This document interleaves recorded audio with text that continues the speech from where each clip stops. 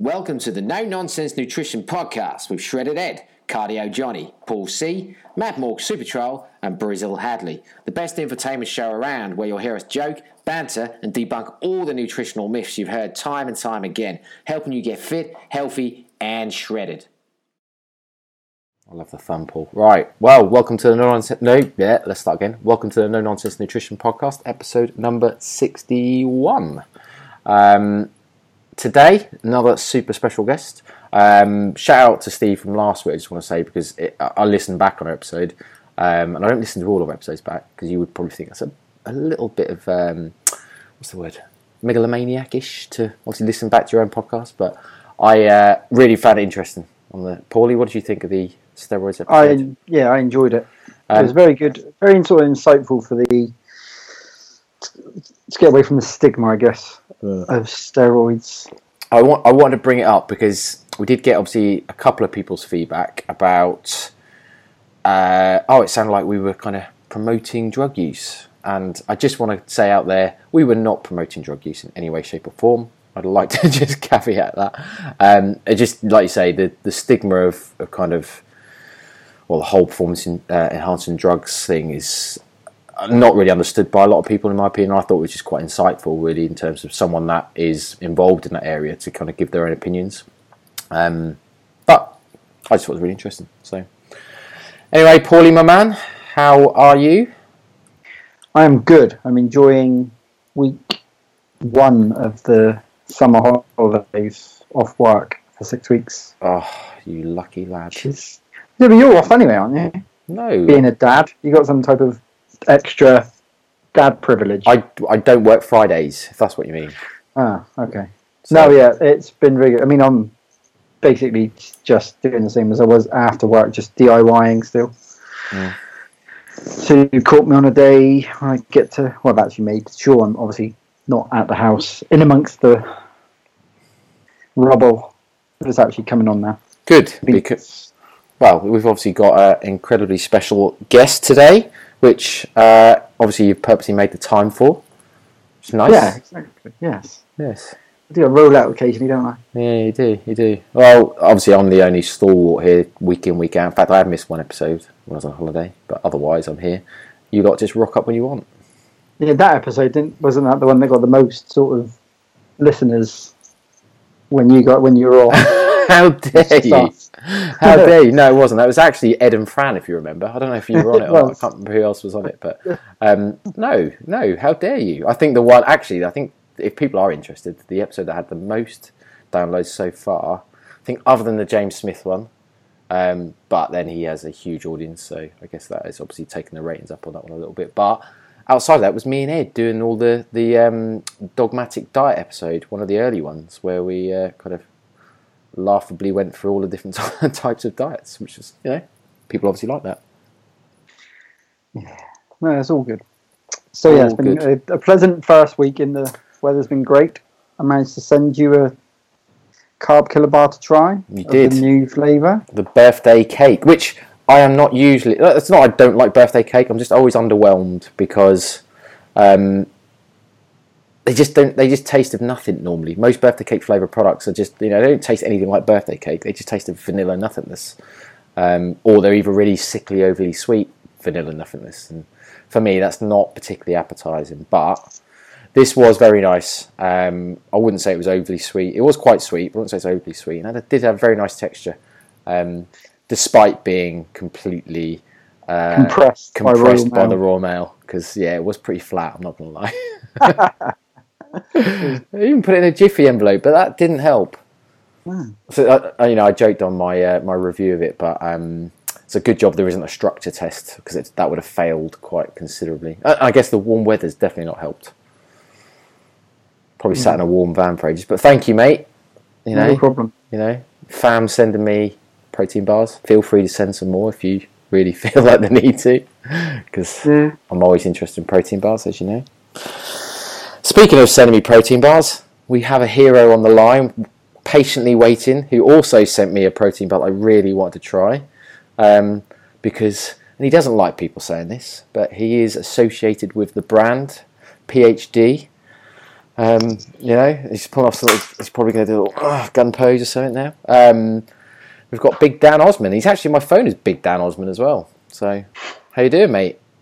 Yeah, very well, thank you. Yeah, I'm Big Dan Osman. I don't get that often, actually. Skinny guy Dan Osman these days. Not true. Not true. No, actually, tell a lie. It was Big Dan Osman in my teens, but we'll cover that today. Yeah. Well, I could be worse. I could have called you Meathead Dan Osman, which...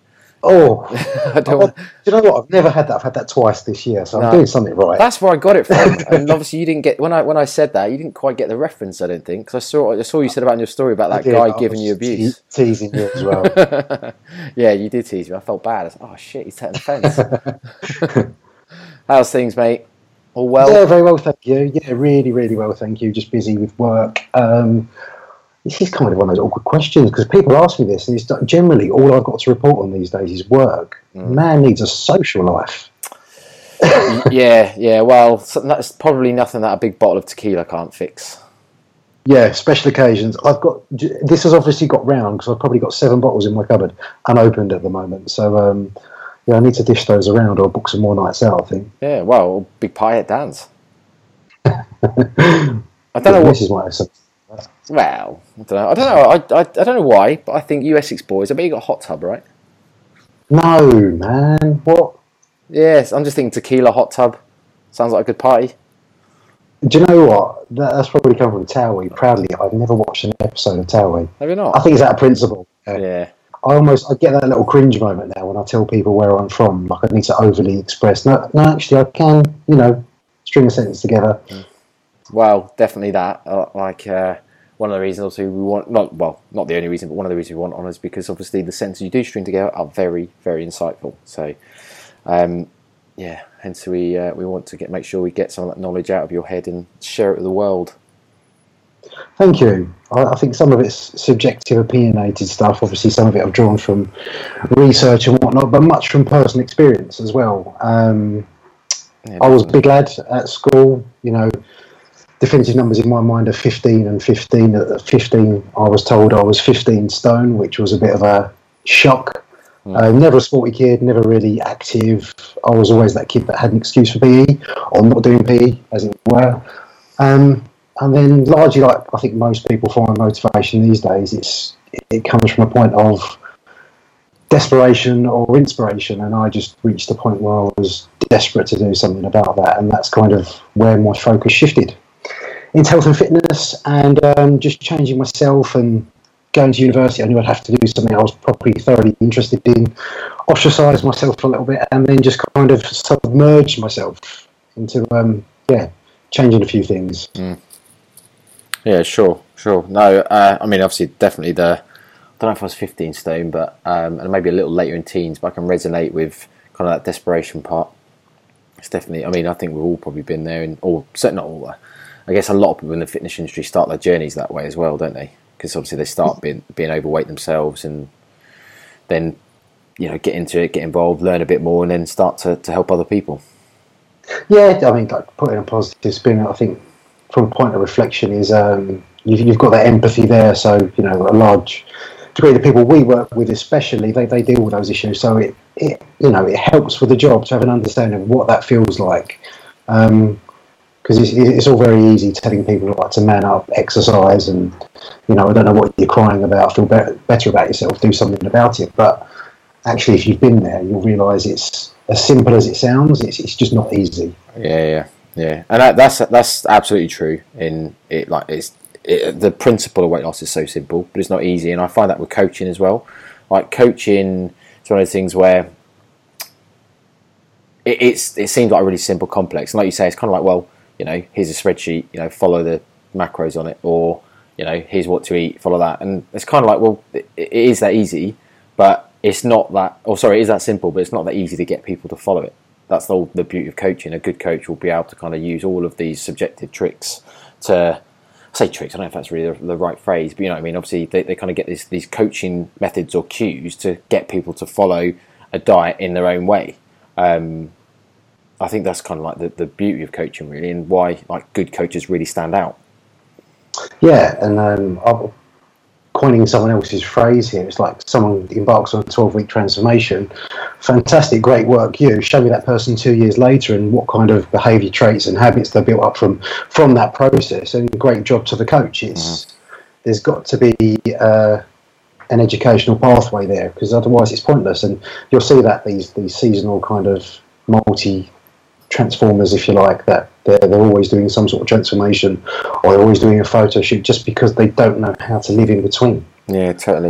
So let's find out. So obviously you kind of mentioned a little bit about where you start. Let's find out a bit more about you then. So for listeners that don't know you, what do you want to tell them about you? Well, as I said, I started off as a relatively big lad. Reached that point of desperation, very unhappy with certain things, almost had to ostracise myself from that social group at the time. Had to take some drastic action. Very much got into road running, visiting the local gym. I got into Brazilian Jiu-Jitsu, which I just loved the discipline of that. And it very much became a case of sink or swim. You'd get paired to roll with, guys that had, once I'd lost some weight, definitely had a few stone on you. So kind of became a little bit obsessed with physical performance and just getting a bit stronger, faster. And that's when I decided I wanted to go to university, and I did my undergrad at Hertfordshire in sports studies. Quickly realised that it's all very good following that pathway, but if you've got no real experience, no one want to have a look at you. So I did some experience with the EIS at that time. I did my PT qualifications, all the rubbish jobs, handing out towels, cleaning other people's sweat off machines, doing body MOTs. I did a stint with the strength and conditioning department there. We started working with what was then, it might have changed now, the Talented Athlete Scholarship Scheme, which was just supporting university athletes with what they were doing at university. I did my UKSEA in that time period. I just tried to get as much, it was free at the time, I could afford to, I was studying, experience as possible. Originally had my master's planned, and an opportunity came up. I just applied for it with a strength and conditioning internship at Saracens Rugby Club. Mm-hmm. And although I was hell-bent on doing my master's at the time, it was what anyone I spoke to was like, great, qualifications are one thing, but actually we want some wealth of experience as well. So I did a stint there as well as doing my PT stuff in the gym. A couple of years down the line, relocated back to Essex and started my own business, Ace Performance and Nutrition, and now coach one-to-one online and deliver a series of nutritional seminars locally. I just work with people daily now. I love it. It sounds really cheesy and cliche to say, but you meet such an array of people.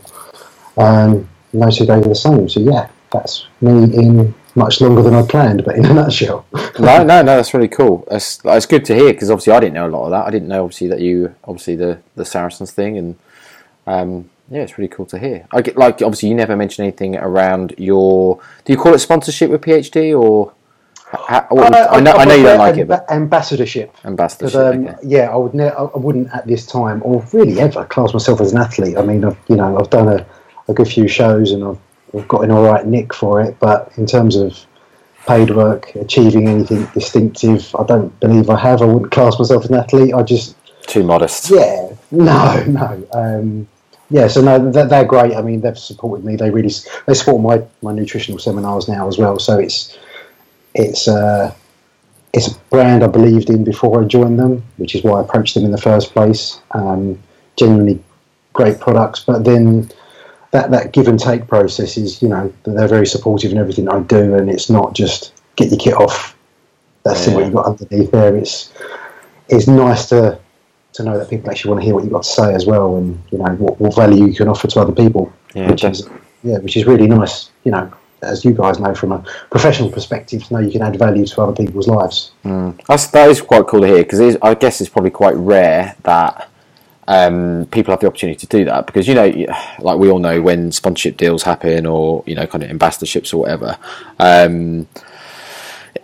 often people will get asked for stuff or to do stuff maybe that ethically they don't quite believe in, but obviously the temptation of kind of the positive aspects, or the kind of benefits you can get from kind of the exposure of being an ambassador or an athlete or whatever else, and I guess even just the free products it comes down to, that can be a bit too tempting to kind of let go of your ethics or morals a little bit. Yeah, I think it should be. Hopefully, what is for most a mutually beneficial relationship is that a little bit give and take. But then, as you said, it's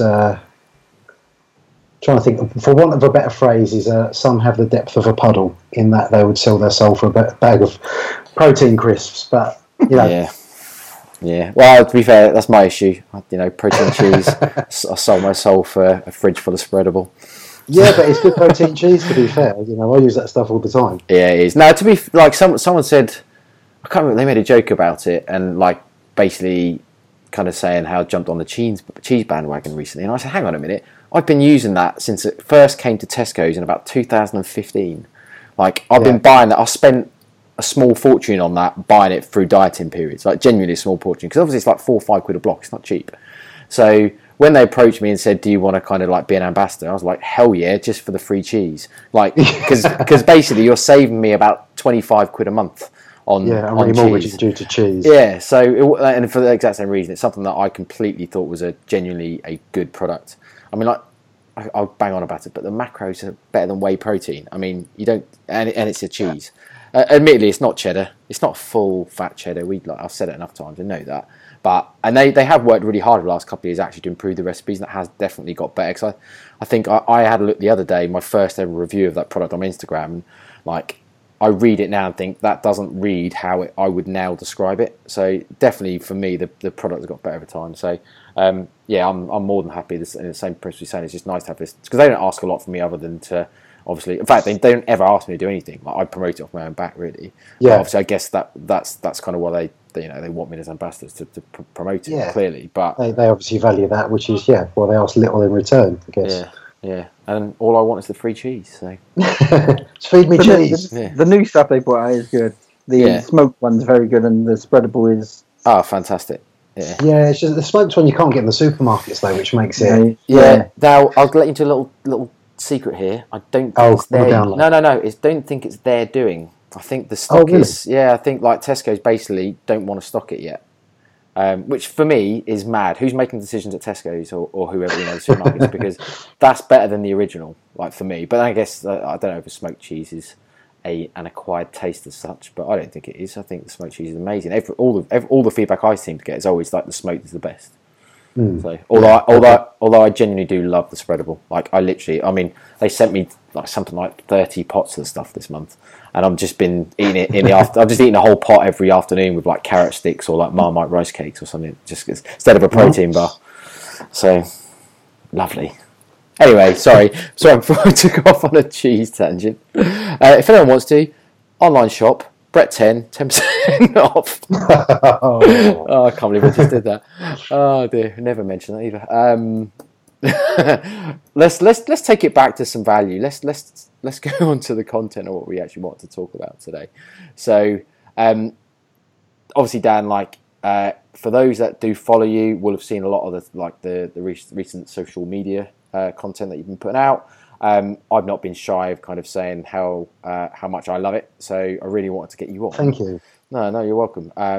Credit where credit's due. I really wanted to get you on because I thought, right, there's loads of insightful stuff that I think you could talk about, which would just like be really cool for listeners to hear. So one of the main things I really want to go around is kind of like your and I know you said obviously a lot of it might be opinions or whatever, but your opinions on body image.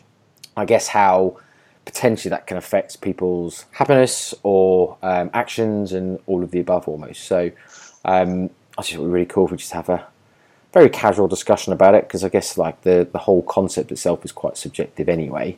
I know there'll be definitions or there'll be certain criteria, which to be honest I am in no way, shape or form any type of authority or expert on. So anything I say, anyone listening, take it with a pinch of salt. But still, I thought it would be a really interesting chat to go through. So, and we've got Paul here because we just got Paul here. Yeah. We've all got body. Yeah. My body issues. All right. Well, we've got Paul here because he wants a free counselling session. Yeah. Oh no, I think to be fair, everyone to a certain degree has some sort of body dissatisfaction. On some level, whether it's, I don't like the shape of my head, my ears are too big, or, I'd like to lose a few pounds. But I do think there's a distinct difference between a bit of dissatisfaction in how you look and wanting to make a conscious effort to improve that, and then the other extreme end of the spectrum in that someone's actually got, an extreme disorder to the point, they may get social anxiety, they ostracise themselves in social situations, they don't want to go out and eat, and because they're scared of or fearful of what other people think of them.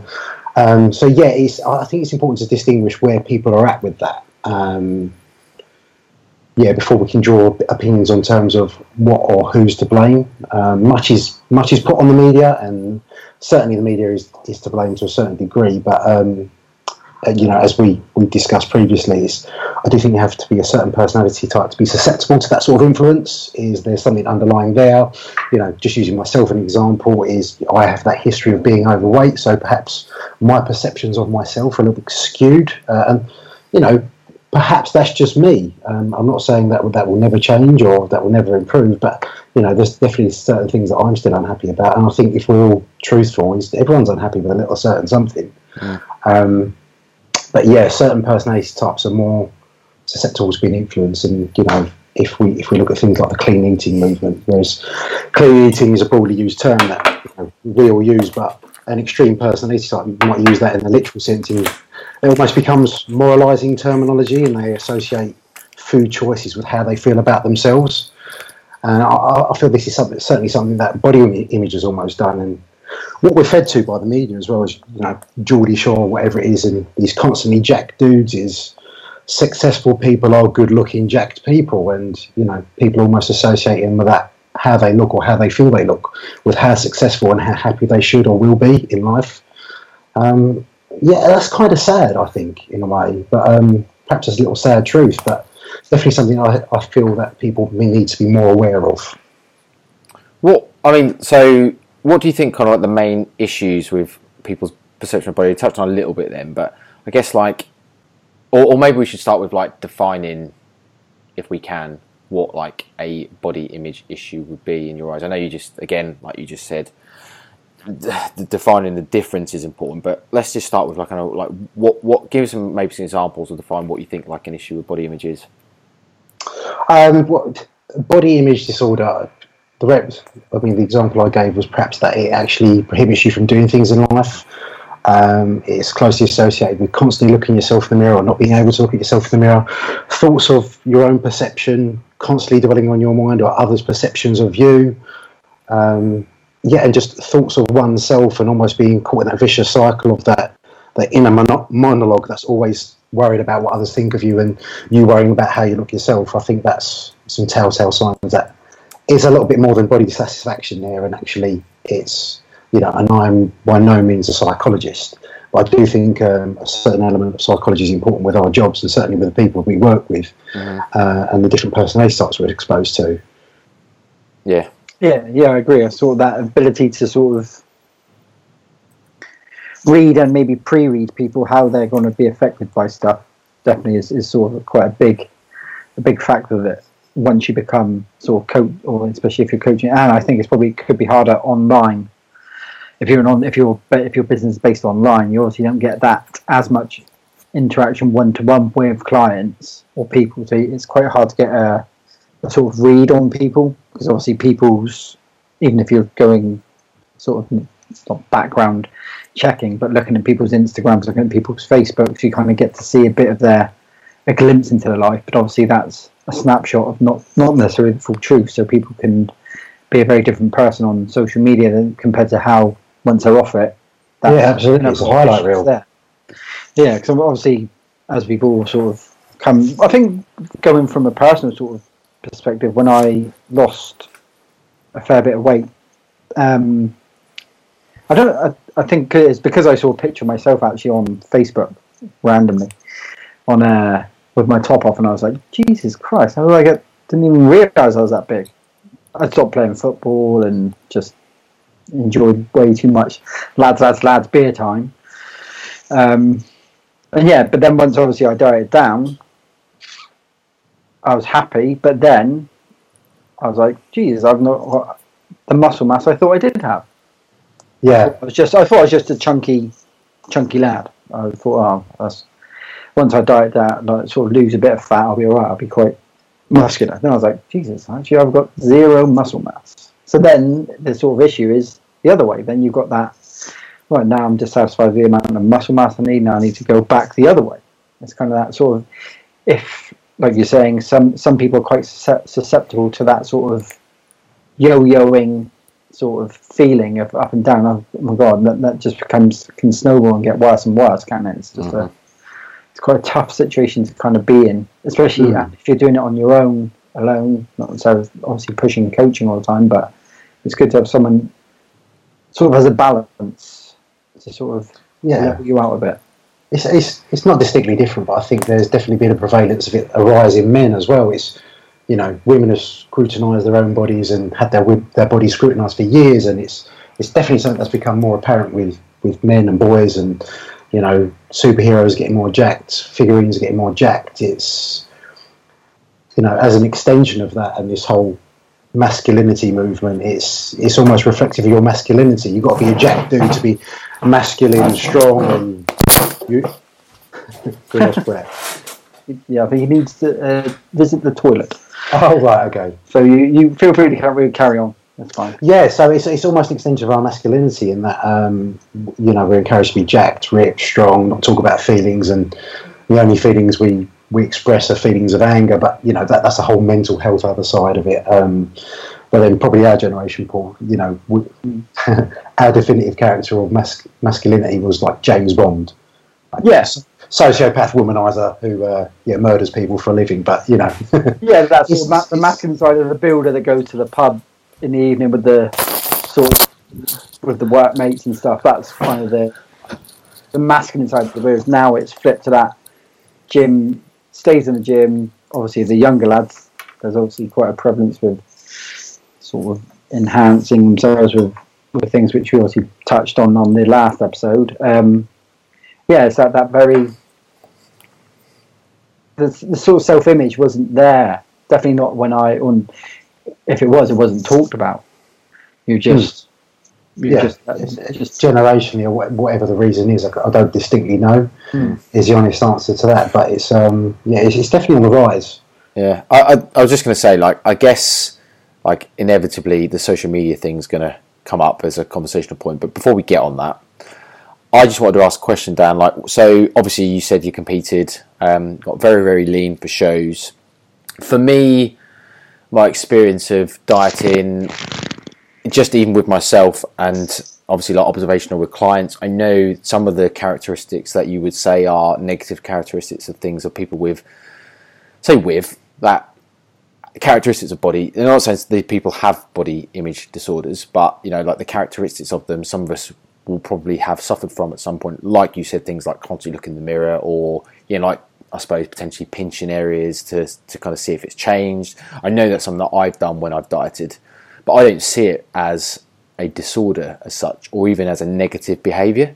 Even though I know that Jen has commented before, my wife, and said, like, you know, oh, like, you looked at yourself in the mirror, obviously, why do you always do that, or why do this? And I'm like, well, I'm just kind of, you know, just checking it out. I'm just, you know, for me, it's not a negative thing. Is that something you did when you dieted for your show? And do you see it as a negative thing, or?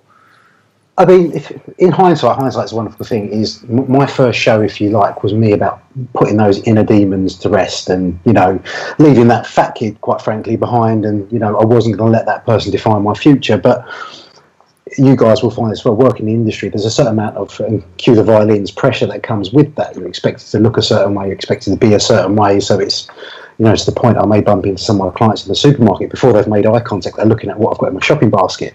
You know, people are innately judgmental. So at that time, that was about putting some demons to rest. But maybe I'm a little bit susceptible to that, because actually you guys will appreciate as well the psychology of seeing yourself at your physical best and then slowly watching that disappear. It's a tough one, you know, and then you feel you have certain standards to uphold as well. And, you know, being associated with the fitness industry and comparing yourself to others and what other people are doing, and, you know, social media on the rise, I have in the past put a lot of pressure on myself to look a certain way. And that is only something the last couple of years, really, and probably a lot since my daughter came along, I'm more at ease with, is I feel I have more to offer than just that. But unfortunately, the shallowness of our industry sometimes is your knowledge is associated with how you look. Mm-hmm. But I think that sort of washes over as well into sort of the general pop as well. I mean, I have had the same sort of moments of feeling my nutritional sort of knowledge might not be taken on board as much because I'm not a competing athlete in a show, or whereas people will kind of be like, kind of look at you and be like, well, you're not ripped, you haven't got six pack. If you know so much, why aren't you like that? And there is that sort of pressure. But whether, again, like you say, that could be something that is sort of that I have in my, coming from having being quite weighty in that and going down. But then it's, I suppose we've all got our little demons that you've got to kind of battle at times, and sort of to get your sort of points and your knowledge across to people. Because obviously, once people do start listening, you can kind of that's why, from a coaching perspective, I think, you know, I'm always very transparent with my clients. And back to your question, Brett, is unwittingly at the time I was probably putting myself in a little bit of a pressure cooker, and that was all about laying those demons to rest. But actually, was I creating some more? Because, you know, at the time it was my first show. I was into the whole clean eating ideology. I lived out of a Tupperware box a lot of the time, and it's hard to let that stuff go. But, you know, you learn your best lessons from your mistakes made. But hopefully that's a transferable skill now, coaching-wise, which is, I feel I can recognise that better in other people now. See, I mean, you see it in certain people that they're year-on-year dieting, they actually don't look any different. And it almost screams, I'm stuck in this rut of having to live a certain way and look a certain way, because this is an expectation of me. But it's a self-imposed expectation. You know, no one forces us to do that. It's a choice. It was a choice for me to do my shows. It's been a choice for me to do photo shoots in the past. It's now a choice for me to go for ice cream over than eating clean, or, you know, chicken, broccoli and rice. And, you know, it's what you're willing to give up. And I'm quite comfortable now with admitting, because it is a point of the talking point, is you competed before, you bump into people that compete as well. When are you next competing? I'm quite comfortable now saying, I'm not going to compete. I've got no interest in it at the moment. But more importantly, I'm not willing to make the sacrifices necessary to get in that shape anymore. And I'm okay with that. Yeah, I think that's one of the things, isn't it? It's where, with anybody, especially in our sort of the world we live in, your choice to get into shape comes with the need to adhere to quite a strict diet. You need to be in a hefty sort of deficit for a prolonged period of time, and then that obviously transfers over to Gen Pop people when they are dieting, because they have allowed, without the education, and they have allowed themselves to get overweight, but they're not going to starve, which is the sort of, obviously you see a lot of people moaning about or not having enough calories in a day, but then you got to think of a large population of the world is actually starving. That's kind of the sort of... Yeah, we don't know what hunger is. We've got no idea. Yeah, like you go 2-3 hours to lunch and people are complaining, I'm so hungry. I'm like, well, you're not going to pass out here, are you? We're going to get through this. It'll be fine. It's, as you said, Paul, it's like it's acceptance in those, you know, those compromises necessary. It's like, you know what, I could do better, and I certainly find this for some of my clients is, hopefully through the educated process of working together, they're well aware that they probably could get leaner, but actually my definition of happy is getting on the piss 3 times a week with my mates, and I'm not willing to sacrifice that. If I want to get leaner, I know I can, but at this moment in time, I'd much rather do that. And to me, that's cool, that's fine. I'm still doing my job because that person understands why they're doing that. Same as if they were to cut that stuff out, they'd understand why they're making those sacrifices. But I think the whole body image thing, when it becomes, you almost become a prisoner to that ideologies where you feel you can't because you don't understand that. You know, like individuals we work with, that they feel they have to cut out gluten, wheat, you know, lactose, alcohol, sugar, all these things that have been demonized over the years, because that is their only way of understanding that it's possible to get that lean. And when you have people in the media, certain celebrities, or their, you know, whoever they idolise body-wise, telling them and sharing that message, it just confirms their biases, and that's all they need to hear. Mm-hmm. It then becomes a belief system, you know, and it's difficult to break apart people's beliefs.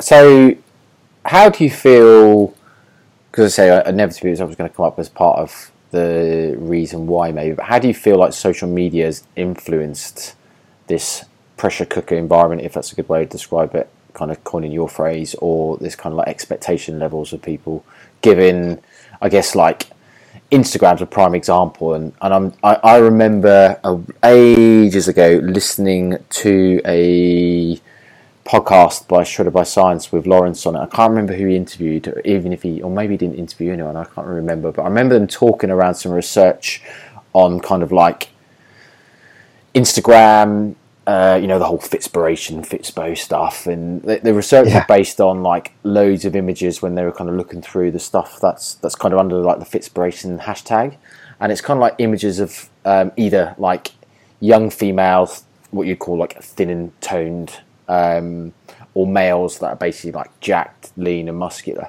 And I guess like a lot of those things are very much ideals that if you don't have the best genetics or the best habits or the best history, are things that are very difficult to maintain or uphold for a long period of time. So kind of like that's kind of where the pressure cooker environment comes from, in that it just puts all this pressure to look like these. But what are your thoughts on that?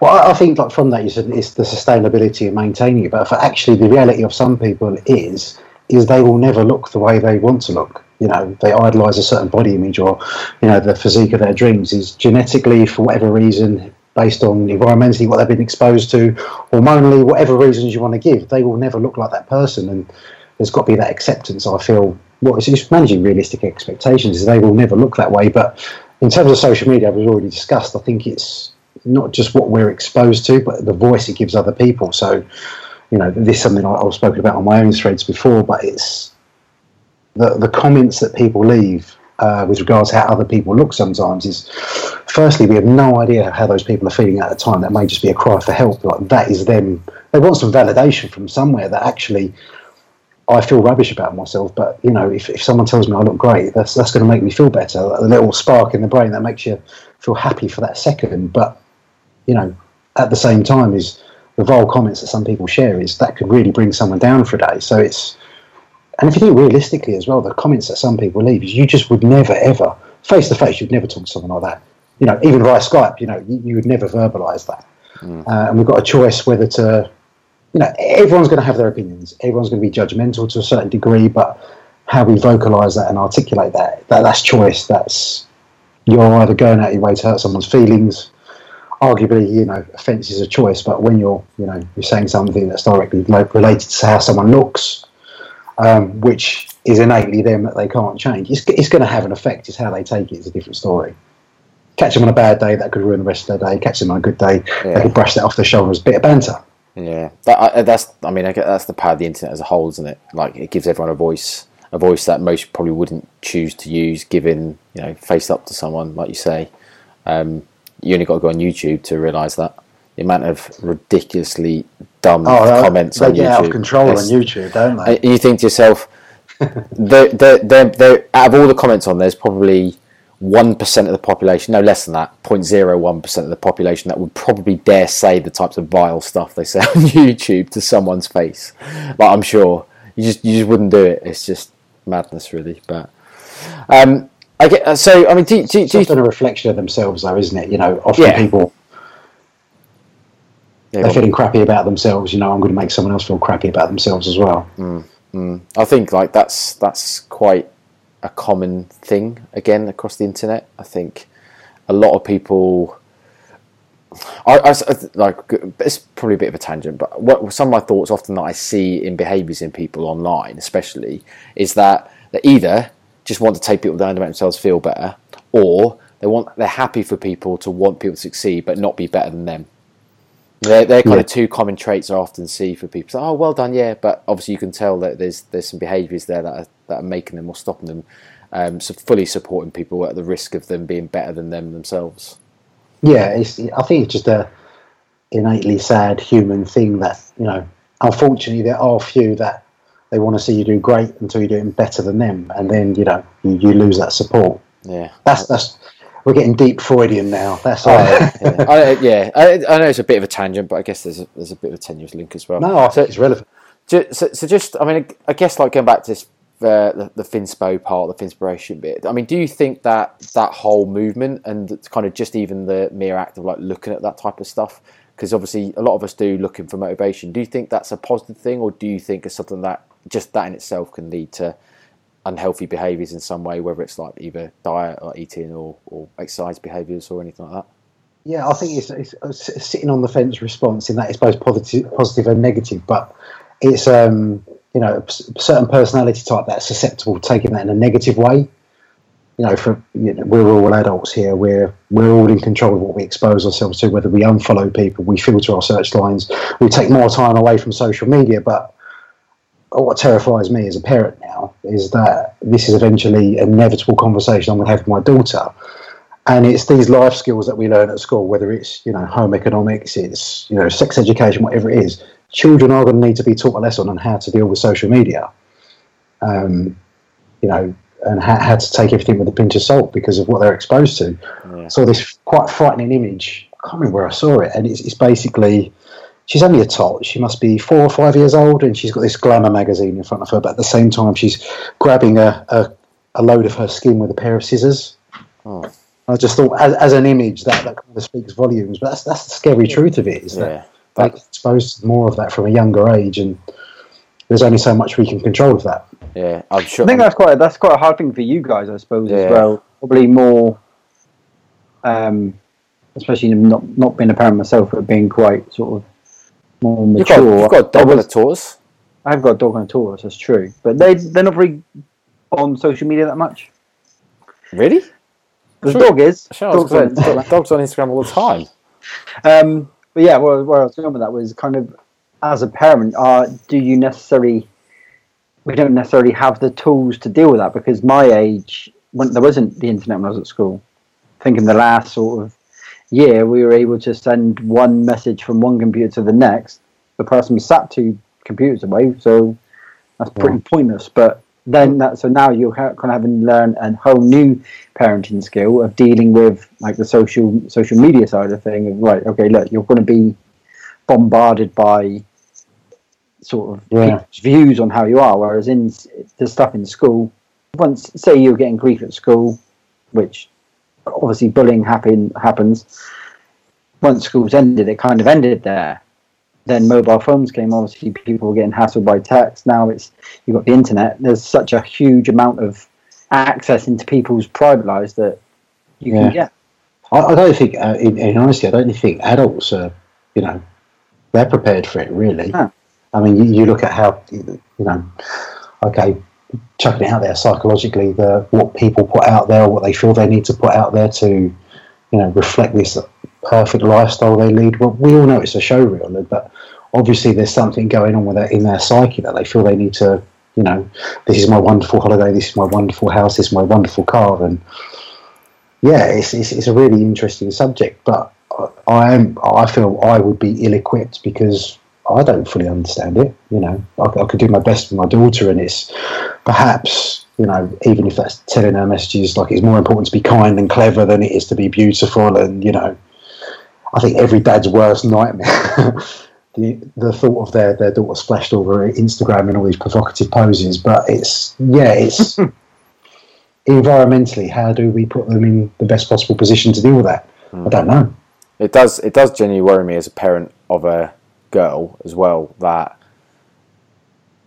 I don't know why females tend to be, and it's not I mean, like you said, the male population of people affected by this type of stuff is definitely either on the up or growing, or it's just becoming more apparent, one of the two. But, you know, in my opinion, obviously I feel like females are more susceptible to a lot of this stuff. So as a parent of a small female, which is definitely a small female, definitely in personality as well, she, like, it does worry me as she grows up, like the responsibility I have to try and, I want to say mould her, but I don't think that's really what I mean. I don't think it's even fair or even ethical, but as in just kind of like guide her in the best possible way for one, like the types of message you say, but also around her own beliefs in herself. So what I mean by that is, like, I don't want her to grow up from a health perspective, obviously out of shape, overweight, or even underweight or anything like that. But also, I don't want her to grow up because I don't want her to have to worry and have all these negative images about herself. I want her to be strong and confident.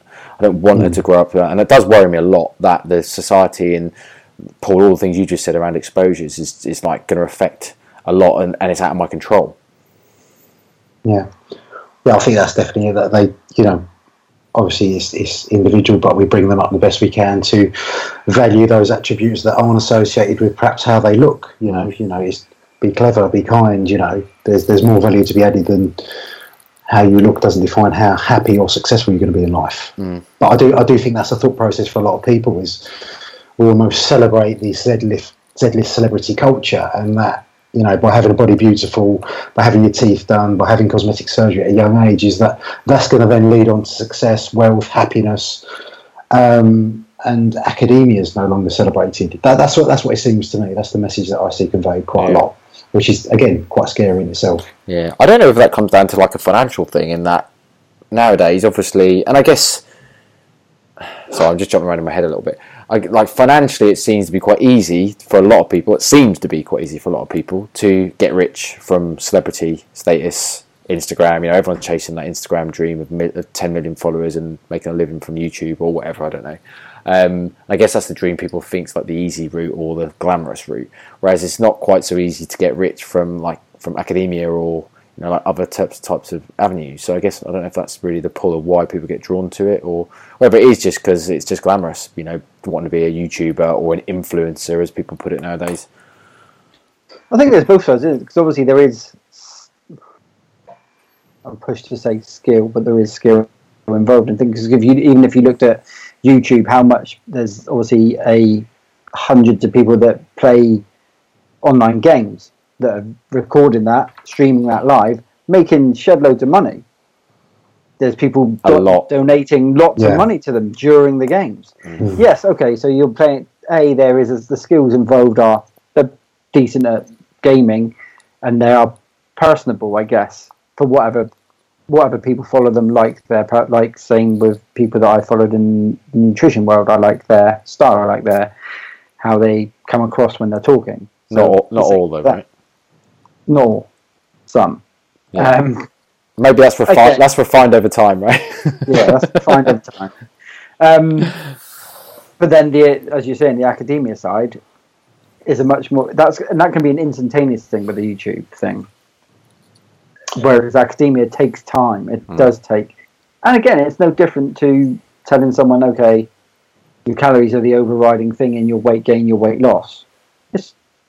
The slow learning isn't sexy. People want everything now. The gratification in modern day is now. That's it, just right now. Yeah. Well, that's a great point. Instant gratification. You can buy something off Amazon at like a swipe now, can't you? It's lethal. Yeah. You've got an Amazon account on your phone. Type your code in, it's got to the point of just like, I'll just put my thumb across it. It's done. Yeah, we want everything now because largely we can get everything now. So the thought of something longer, harder is difficult to wrap your head around.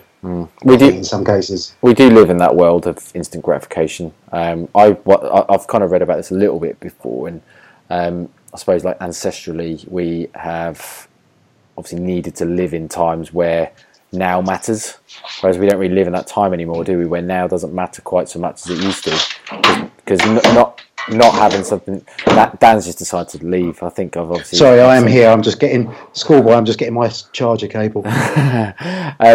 Yeah, I guess, like I say, if we didn't have something now a million years ago, we would die, like food, as an example. Whereas now, we don't really kind of live in that environment where instant gratification is quite so required. But we want it still, because it's built in with us, I think, it's kind of like inbuilt in our heads. And I guess that's why a lot of people kind of rack up debt a lot, because they kind of have to have things now. Or like even the social media affirmation thing, I think, is linked into it in some way, in that people get this gratification or affirmation or whatever words you want to use when they got, like they're waiting for the phone to ping up to say they got a like on their picture, or which I different, isn't it? Want and need. Oh, 100%. We all confuse it, I think. Yeah. Oh, yeah. Definitely. I mean, it's something that as I've matured, dare I say that, over time as I got older, I definitely have become less of that. I'm now almost like the opposite of my personality probably would have been a decade ago, in that I was very much an instant gratification type of person. Now I'm like, and I will actually attribute this to nutrition, learning more about that, experience of how food relates as well, because obviously a lot of the time, like, instant gratification with food leads to poorer habits than someone who can be prepared to wait. And you take like the experiment of, is it the marshmallow experiment, where Obviously, they gave kids marshmallows. Said like, here's one. If you eat it now, you don't get another one. If you don't eat it later on, you get another one. And they obviously were testing how many kids, and pretty much all the kids, I think, from the research, ate the marshmallow straight away. Like no one could sit there in a room waiting for the marshmallow, thinking that I'll get two later if I don't eat it now. And I guess, like, obviously, that's very much how humans behave. Well, I know they were kids, but this, it's the same thing. Don't really know where I was going with that, to be honest. But I think, like, I suppose it just shows really, like, the dieting thing, body image, like we all want something maybe that we can't have, I suppose, maybe where my thought process was going. Yeah, and it's, for some people, I think it's just the realisation is just that just won't happen, and that's the truth of it. Is, as we said, it's, for some people genetically they're just never going to look a certain way, but that's fine. It's and that to me is what body positivity is. It's just being 100% accepting in that it's not solely on what you look like, but it's actually being grateful for what your body does for you as well. And not just specifically with the women I work with, but it's appreciating the things that perhaps you don't like about your body, what they do for you. Like myself, a complaint of mine is big backside, big legs, but then they've always been okay strength-wise. So actually, although they're a nightmare to buy trousers for and jeans for, I appreciate them more because they're, physically what they can do for me. And I think that's a great attitude for other people to have as well. It's definitely. We often look in a mirror and first thing we look at is the first thing we don't like about ourselves, when it's actually quite tough to list 5 things that you like about yourself. 100%. That can change the way you look at yourself for the rest of the day, though. Yeah, I think. And again, practicing habits that can, as a daily thing, that could be a new habit ingrained and lead to different ways of feeling different about yourself. Yeah, that's sure. the point I'm making. No. Actually, I think it's just generally like an amazing attitude to have in life. Like, because there's always going to be things you can moan or complain about, negatives. But if you can find the positive in stuff, as cheesy or cliche as it sounds, you'll just be generally a happier person, and generally probably more liked by people because people see you as a happier person. You just generally create a nicer environment for you and everyone around you. Yeah, it's a bit of self-care, I see it as well, is especially when we're talking about the social media side of things, is what you're exposed to, is what can you do to, generally, if what someone else is posting on your social media feed is making you feel a bit crap, just get rid of them. We are in charge of that. We are in charge of what we expose ourselves to. So any opportunity to make ourselves feel better about ourselves, even if that's taking ourselves away from it. You obviously met up with Tanya recently, didn't you? Yes. Yeah, so I remember obviously her saying something along the lines of like, and it's obviously not something I hadn't heard before, but it was still something that I think is really valuable in, like, if there's negative influences in your life, why can't you just get rid of them? Obviously I remember her putting out a post that like, just go through and just delete everyone that's causing negative behaviours from like your social media, from Instagram, Facebook or whatever. I appreciate it's not so easy if it's friends or family as such, if they are negatively influencing you, but really you want to surround yourself by good influences, not negative stuff. So that kind of stuck out, and I just thought it was quite a cool thing. Yeah, the unfollow button on Facebook's great because you don't have to. I think it is that whole, I don't want to cause offence thing, but actually if someone's making you crappy, should you be sorry for removing them? But Facebook, you can unfollow someone, you don't have to remove them, so they would never know. No. I think the difficult thing is when it is someone in person. If you've got friends that are negatively influencing you, whether it's a body image thing or whether it's actually just they're giving you poor nutritional habits and it's not helping you achieve your goal, which often is something that you see. Whether it's like sabotagers in the office or whether it's friends wanting to get you out on the beers all the time and it's something you don't want to do because obviously it does make, maybe if you've got a goal for weight loss a lot harder, then it's not so easy to say, like, I'm just going to cut you out of my life because it's not helping me achieve my goal. But on the flip side, sometimes if you want to look after yourself, you have to do something about it. Yeah, and it's an awareness of their behaviours and why they do it as well. A lot of time it's other people's insecurity speaking. That's a thought process I've had to change in my head over the years. Is that bants, especially the blokes, you've got to be pretty thick-skinned, and that is definitely something I learned at the rugby club. Is I grew rhino skin that year because sign of weakness and pounce, they're on you, and that's what it's like with guys and bands, especially if you're a bit insecure about something.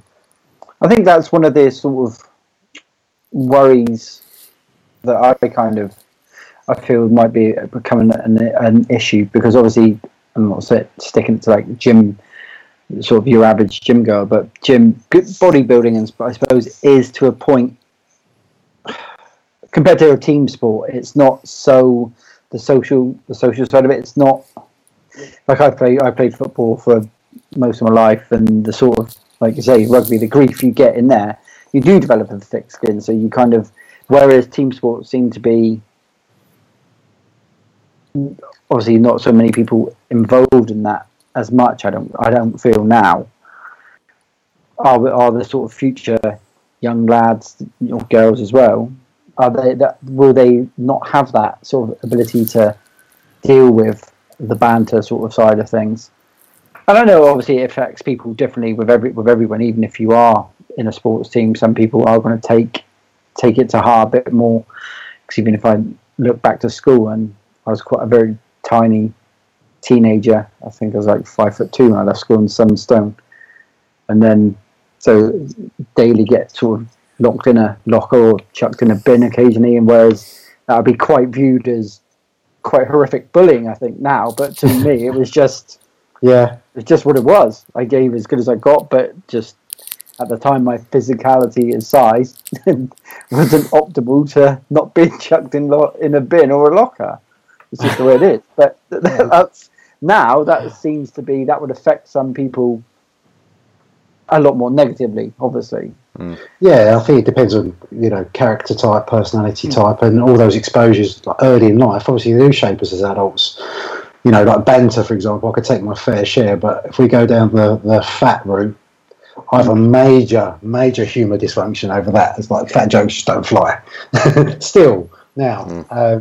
But I guess I associate that with a lot of ridicule and feelings of self-worth and low self-esteem and stuff at school. So I'll take that stuff, but it probably will bite me a little bit more than anything else. And yeah, you don't know what people have been through, and our experiences shape us, don't they? So just kind of bringing it back to the body image thing then. So what do you think like the main dangers of people with that does suffer with like a poor perception of body image or an actual body image disorder? Well, long term? Either, any really? Yeah, that's a really tough question. In that, I think it'd be easy but very presumptuous and probably inaccurate to say that it's been likened to things like depression and mental health disorders, but arguably that's most things we're exposed to. Could you link it to that? Cyberbullying has become a thing, hasn't it? Where sadly people are taking their lives due to what they're receiving online, and as we've already said, we're ill-equipped. We don't know how to deal with that. So yeah, I don't know the answer in honesty. Yeah.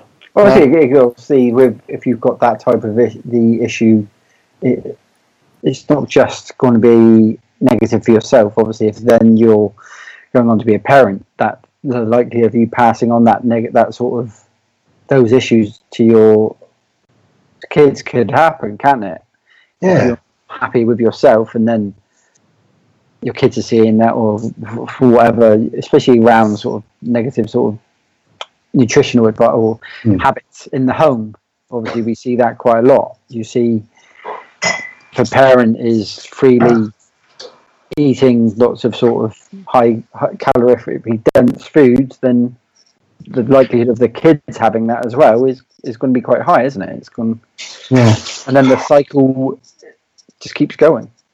Well, likewise, what happens to a child that constantly sees their parent checking themselves out in the mirror, pinching rolls of fat, or, you can't eat that for this reason, you can't eat gluten for this, or you mustn't touch sugar for that, we don't know what the long-term implications of that is. Yeah, sure. Yeah, definitely. This is way beyond body image today, isn't it?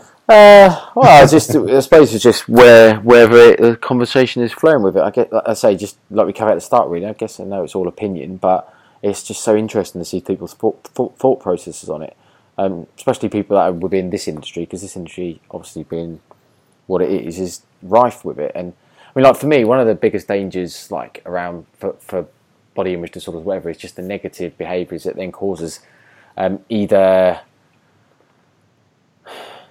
depression, like you said, Dan, is probably for me quite a big thing. And I guess that branches out into so many different avenues. Depression, but like eating disorders, you kind of link in with it. Because I guess you could potentially have or suffer from types of eating disorders, which then either can be like physically harmful. So if you kind of then move into like the anorexia or bulimia nervosa, that type of stuff, which obviously can have quite severe effects, if not death, or effects on health, if not death. So that can, for me, that's a huge issue with body image disorders. But also the just general well-being and just general happiness. Like if people are obsessing about comparing themselves to others, obsessing about their own weight, kind of things that we said about in terms of pinching body fat and like constantly being self-conscious about themselves. For me, if that then really leads into anxiety and depression and just like severe unhappiness, that's just not a good place to be for anyone. Like that, and that's an understatement. So for me, like they're like some of the biggest dangers, in my opinion.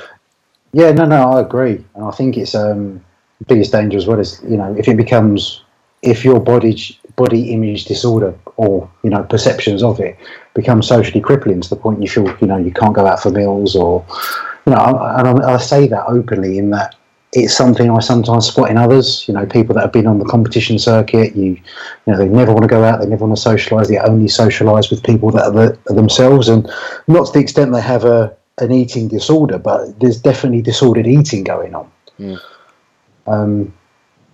It's recognise it in others, but then recognise it themselves, which is the first point of call in terms of help as well. Yeah, I know, totally, and that's definitely the hard part. I mean, for me, would you say like bodybuilders or people within, I want to say within the fitness industry, but I guess that could probably actually include anyone that picks up their phone and looks at Instagram, I suppose. Would you say that they're like the types of people that obsess about stuff? Is it caused by? So let's go back to the bodybuilding example actually. So would you say bodybuilders that have issues is caused by bodybuilding, or would you kind of go back with your original line to where you said it's probably more likely people are predisposed and they're attracted to bodybuilding because of it? I think it's probably a predisposed thing, but that's a byproduct of what they've been exposed to environmentally growing up. It's not just a nature thing; it's a nurture thing. I think I don't know whether people are innately like that. Is my honest answer.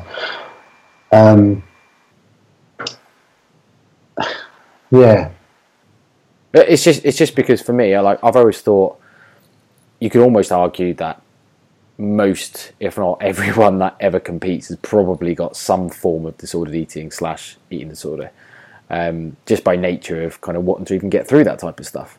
Just because they want to look at that way. You could like, and don't get me wrong, like it's just opinion. It's just I'm saying you could argue. I'm not saying obviously I'm right in saying that, and I've kind of made that air quotes joke before, and like you almost think like again, you think about the types of individuals that are kind of constantly looking at Fitspiration stuff.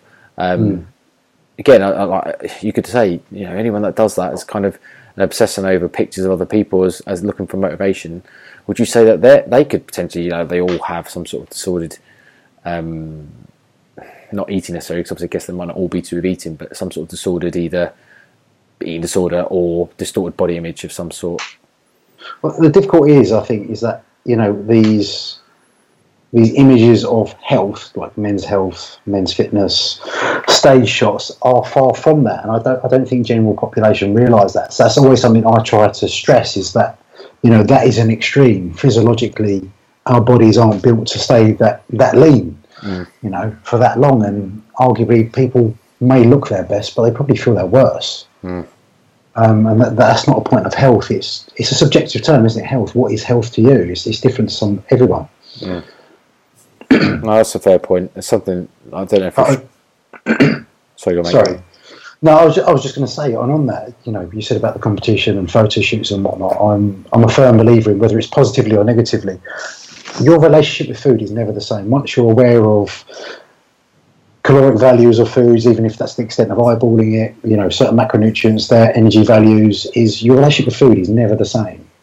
And that's, whether that's positive or negative for some people is a different story. So actually, I'm glad you said that, mate, because today, after my run, there's a really nice like street food pizza van that is like quite well known locally to me. And I was picking stuff off the menu today, and they had a really good deal on what was like a breakfast calzone. So obviously like calzone with like breakfast fillings, like sausage, bacon, beans, usual stuff. And I didn't have it because in my head I was thinking, actually, like I know the caloric value of a lot of the types of foods in there, and I just went for ham and pineapple pizza instead. And arguably, is it much better? But it was like the better of the two options. When actually, I might have been, if I was purely gone on what I would have probably wanted to eat, I would have probably went with the breakfast calzone.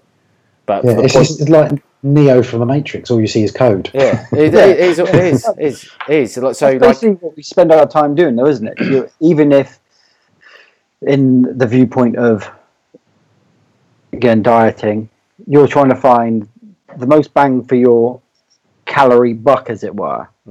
So we are kind of obsessing. So you're spending a lot more time searching through the supermarkets to find, right, this bread slice is 5 calories less than this bread slice, and this. So I think the obsession sort of in disordered eating just is, it's just that it can be positive and negative, but it is everywhere. And it is, like you say, once you are enlightened and you become aware of, right, okay, the energy seesaw balance, this is how you manipulate it, you do get that sort of a small form of obsession of trying to sort of have it in your favor constantly. Get the most volume out of your food by mixing this with this, and you're going to get a smoothie bowl that's fill up a bathtub for 20 calories, and that's just how it is. It was just interesting, Dan, that you said it, because it's not that I didn't know. I just maybe wasn't quite as conscious. And as soon as you said it, I thought, I did that today. It's exactly what I did today. But yes, we all, I guess, when you've got an awareness of it, naturally, it's like even a meal you plan on enjoying, you go out for a big fat burger, and it's subconsciously you're dissecting that. That's this many grams of protein, this many grams of fat, it's approximately this much in calories. So whether you consciously adjust your day based on that is a different story. That's when arguably I'd say it was a little bit obsessive compulsive. But because you have an awareness of calories and the energy density of foods, I think you can't help but stick a value on it. It's impossible not to. Yeah. No. I unless you're eating with a blindfold on. Yeah, no, totally. I'd almost go as far to say it's very rare a scenario where I don't pick a food off a menu.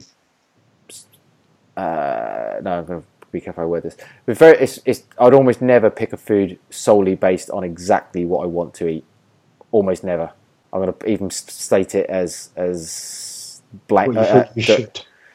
Yeah. I mean, there might be a spectrum of there'll be certain parts of foods they're more in a more acceptable range of either a mixture of more nutritious, more calorie based for my goals, or there might be something that's obviously more on the kind of just general hedonic eating pleasure style. But generally, it'll never be right at the end of I'm just purely eating for pleasure. Like most foods I eat will be pleasure with an element of, this is the better option of maybe two bad options almost. A bit like the pizza today, like there would be a point in time where I wouldn't even had a pizza because I would have felt like it's, I couldn't do it. But obviously like today, I was like, I'm just going to enjoy myself and have a pizza. But when it came to picking a pizza, I picked the better of two pizzas, almost. So, yeah, it's interesting, actually. Food's a massively emotive thing, isn't it? Arguably on the flip side of that is people who eat certain foods but then have those feelings of guilt and shame and want to undo that afterwards, but that's another can of worms. Yeah, that's the whole clean eating ideology and moralizing terminology is a whole nother bugbear of mine, but maybe we'll do that one another time. No. Well, I guess so maybe it feels like a nice way to kind of start to round off the conversation around kind of like treatments then. Is there any treatments or is there any kind of habits or things that we think we can tell people to kind of help them if they feel like maybe they are on that realms of some sort of negative body image?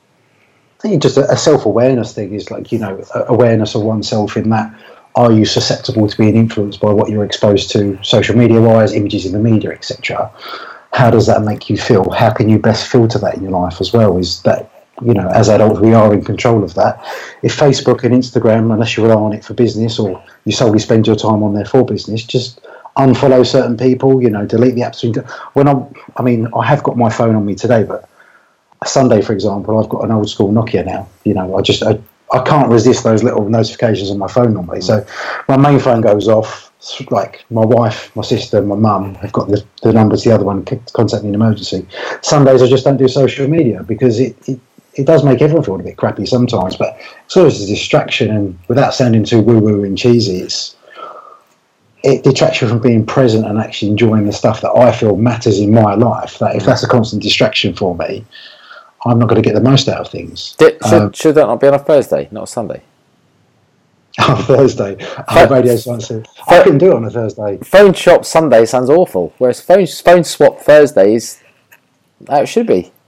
Yeah, I mean, when I go on holiday as well, I delete the apps, just totally delete the apps off my phone. Yeah. Goes without saying, unfollow certain people, but I think, you know, obviously within scope of practice, I'm no psychologist, but if it is recognisable that stuff's kind of getting on top of you, there's a lot of time spent in your own head with that inner narrative, that it's probably best to seek help elsewhere outside of a nutritionist or a personal trainer. Mm-hmm. You know, a lot of people go, they look for motivation, they go for a personal trainer for those. But if, you know, I found in a few cases over the years, I've been working for people close to 13 years now, it's often nothing to do with food or exercise at all, and actually the help they need isn't the help I can give them.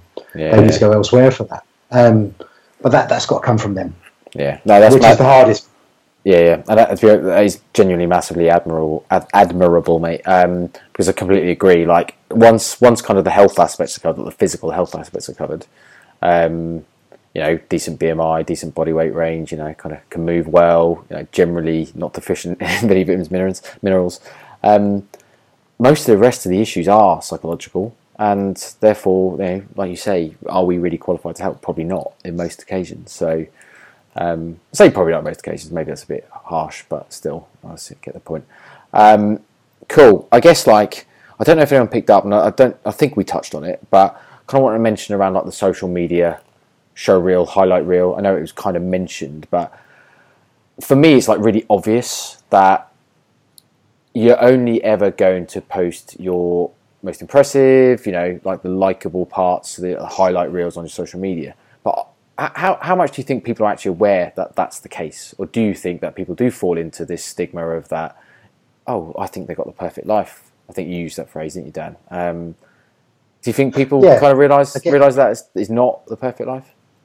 Again, I think it's a little bit of a personality type that has to be susceptible to that. But then, arguably, it's our own mindset on any set day. You know, you could be.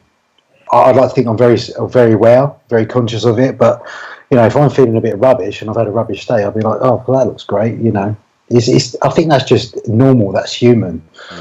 But actually being able to disassociate from that, and yeah, as you said, realise it is a highlight reel. When we're only in control of what we put out there. As I try to be as transparent as possible, and that I was actually made really aware of it the other day. Is that one of my online clients, we had a call, and they were like, "Oh, you know, you never have a bad day, Dan." And I think the following week, I made a conscious effort to put my shitty days out there, because that's not life. And if that's the message that I'm putting out there, that's the wrong message. I'm feeding the monster I'm trying to fight against.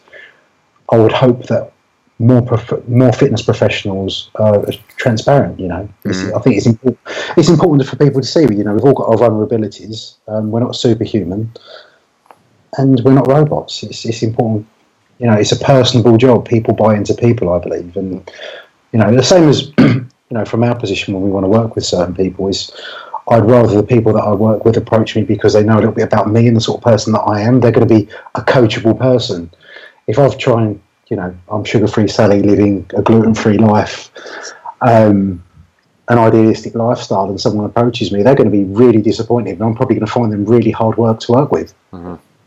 Yeah, definitely. I just want to bring it back just a second then, because you said something interesting to me in that the point around obviously you don't have bad days. As much, I do 100% agree, obviously, that everyone has bad days and stuff. I'd probably argue you probably have less bad days than, dare I say it, the people that probably come into you for help, because you have obviously lots of good habits instilled for both your health and kind of well-being, and that does then kind of translate into probably less bad days than maybe your average person.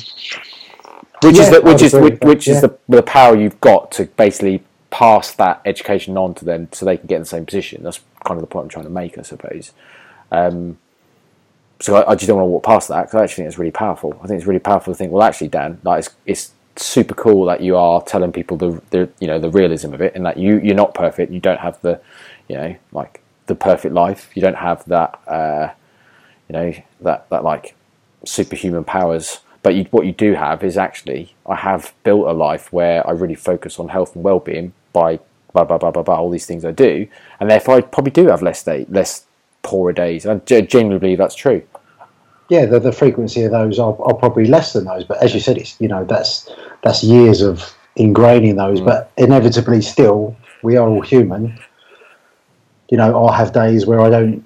I'm not mindful of what I'm eating. We've all had it. We're watching something in front of the TV, and you're scratching away at the bottom of a bag of crisps where you've just inhaled a bag of it. And actually, I wasn't conscious. I made some really bad food choices, but I am aware of that, and I can best rectify that. Inevitably, it will happen again, but they might not be as frequent as yours, but they do happen. As you said, I do think it's important that people know that. But Definitely. yeah, it's from all those habits that we work so hard on. It comes with time. It's important that people understand that there's a lot of time, consistency, and patience involved. Yeah, definitely. Cool. Right, Paulie, have you got anything you want to add? No, I think this has been a very enjoyable episode. Yeah, I was super enjoyable. I really love this type of stuff. Like I said to you before we start recording it down, I love the psychology element of it, and I wouldn't even say I'm very good at it, but I just like discussing it. So, yeah, super cool. Yeah, no, guys, it's fascinating. I've really enjoyed it, so thank you so much for having me on. Before you go, the super non-nutrition related questions, which obviously you listen, so you know what I'm going to ask you. This is why I should throw a curveball in, so you have different answers. I'm sure you've thought about these, but no. Let's go through the questions. I'm interested to know what your favourite flexible food is. Granola is like my kryptonite. I see anything cereal based really, or serene malt loaf as well. Squidgy, doughy goodness, cakiness. Yeah. Anything kind of oat based and sweet. I'm more of a sweet guy, like flapjacks or things like that. All right. I'm not. Yeah, savoury stuff I can take or leave. Really, it's sweets and my downfall. Same, very much so. Obviously, I know Paul is the opposite. Crisps. Chris, really. Crisps, Well, I say that apart from pop chips, other crisps are available. Do you know what I did have the other day actually, which like I said, I'm more of a sweet man, and savoury stuff, that's a good way of describing it. I can take or leave most savoury stuff. I did have, and I think they're, what brand are they now? It's a really shit story if I can't tell the brand. What are they called? I know they're like Sloan's Max Flavour. They're like some sort of Ridge crisps. I can't think the life of me what brand they are, but like the big family bags. Might be McCoy's, so that sort of thing. They're called Max Flavour, and I think all of them were some sort of hot flavour, like cheap, like. They're the new ones. There's like yeah. I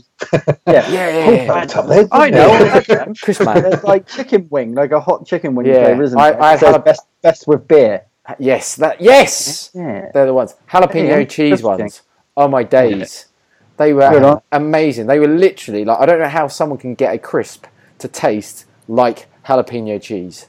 I just don't get it. It just that blew my mind. I was like, wow, like these are amazing. And I'm not even a crisp fan. Like, I can genuinely take or leave this. 3 different strengths of heat, aren't they? They had some heat actually, especially when jalapenos aren't exactly that hot chilies.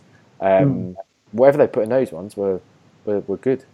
But no, very nice crisps. So shout out to whatever brand makes those crisps. I need to go. I'm just going to go out to the 24 supermarket and go buy them. Mate, buy all 3 flavours. We had 2 of them. I can't remember what the other flavour was now, but they were also very nice. I think they're Walkers.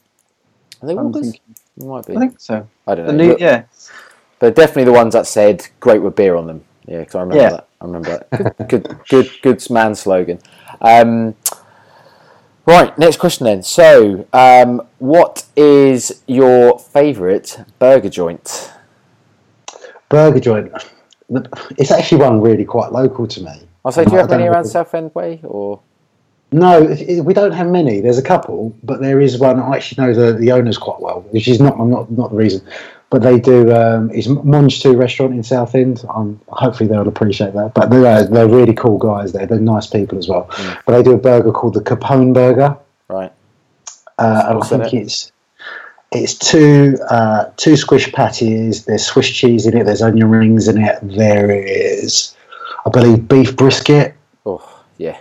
Now you're talking. It's a good burger. It's a really good burger. Wow. Yeah, so that one. When I come nice brioche bun. When I come down and visit, mate, that's where we're going then.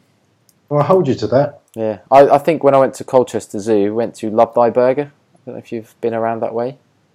Was that in Colchester? Yeah, on the high street. No, I didn't. I haven't, I should say. That was quite good. Yeah, it wasn't. That was pretty decent. I know I'm speaking to a burger connoisseur as well. So. Yeah, it could be worse. Steve last week said, "Oh, I would look for a Burger King or a McDonald's."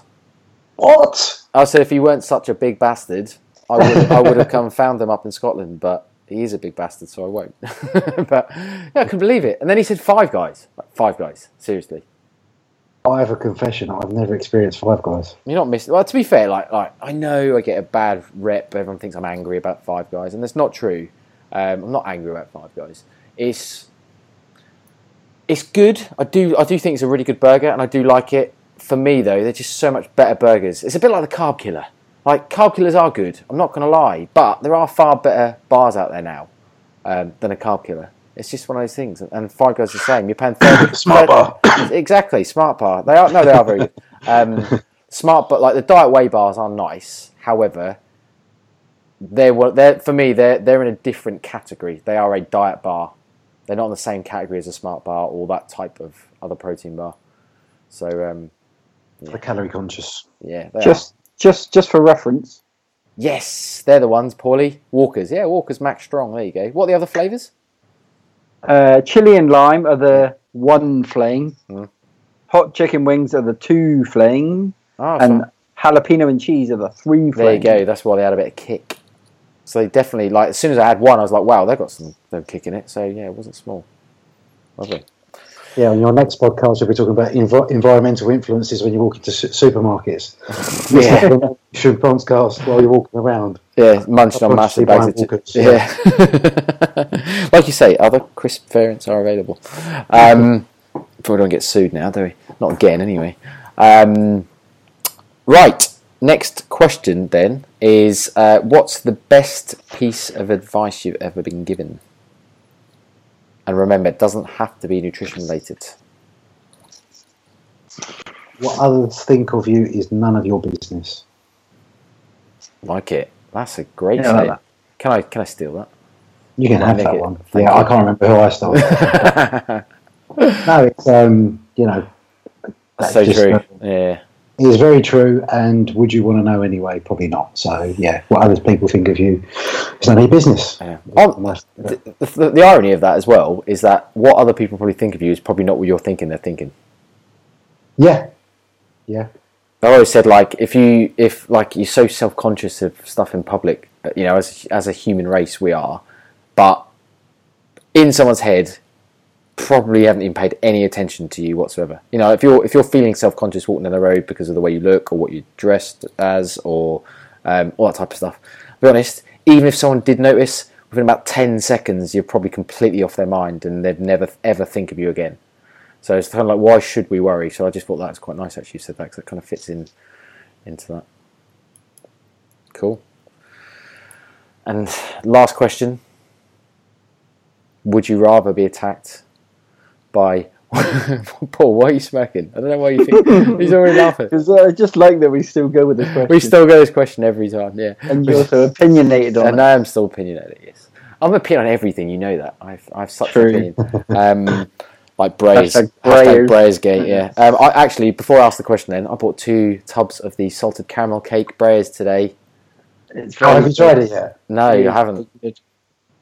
I haven't been impressed with other Breyers. No. Let's face it, none of it's ice cream anyway. But in terms of like low-calorie ice creams, the other Breyers I just wouldn't even buy again. But in comparison to Halo Top or Oppo, but yeah, the salted caramel cake is, in my opinion, of course. But yeah, just on that, like Matt Morgan, we had this conversation, me and Matt. Whereas like everyone's like, that's your opinion, though. We've all got different tastes. Yeah, I know that, but what annoys me is like what you just did, where you have to say, in my opinion.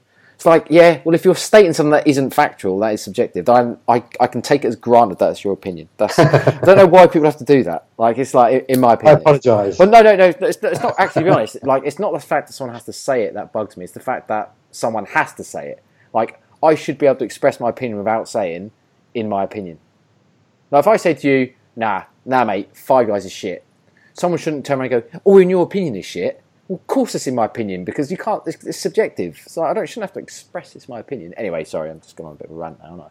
Oh, is it? But you're forgetting that you could be seen as a figure of authority. Oh, So- that's it. No, I don't. That's where you've got to start saying my opinion. Is that how it works? I didn't know It that. is Awesome. Paul is a bit It is opinionated, in my opinion. Yeah. He is. Him and Matt Morgan, it's like, Look, nightmares. we are nightmares, because the thing is, it's funny as well. Like, we got such strong opinions on stuff, and a lot of them do align very well. But we also have a lot of stuff that doesn't align. But then also Matt does purposely not align with everything just so he can be controversial, doesn't he? Hashtag Well, that's cool. Mr. Controversial.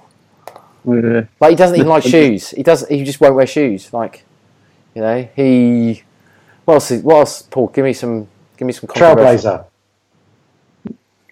Makes his own rules. Yeah, I like that. everyone likes Matt. We like Matt. We love Matt. You know, he's fan.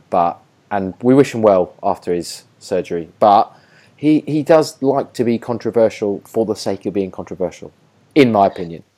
So. God, I hate it when people say that. Oh dear. Anyway, let's get to the duck and horse thing. So, would you rather be attacked by one horse-sized duck or 100 duck-sized horses? Oh, I think duck-sized horse. Duck-sized horse? Horse-sized duck. Horse-sized duck. Horse-sized duck, yeah. As in Horses one. are clever. Yeah, because horses are clever. They've got that pack mentality. I think they'd lure you into a corner, stomp you down, and you could perhaps tame a duck, maybe. With some bread. And some Yeah. peanut, and some peanut butter. Gluten-free. Some gluten-free, happiness-free bread, yeah. Yeah.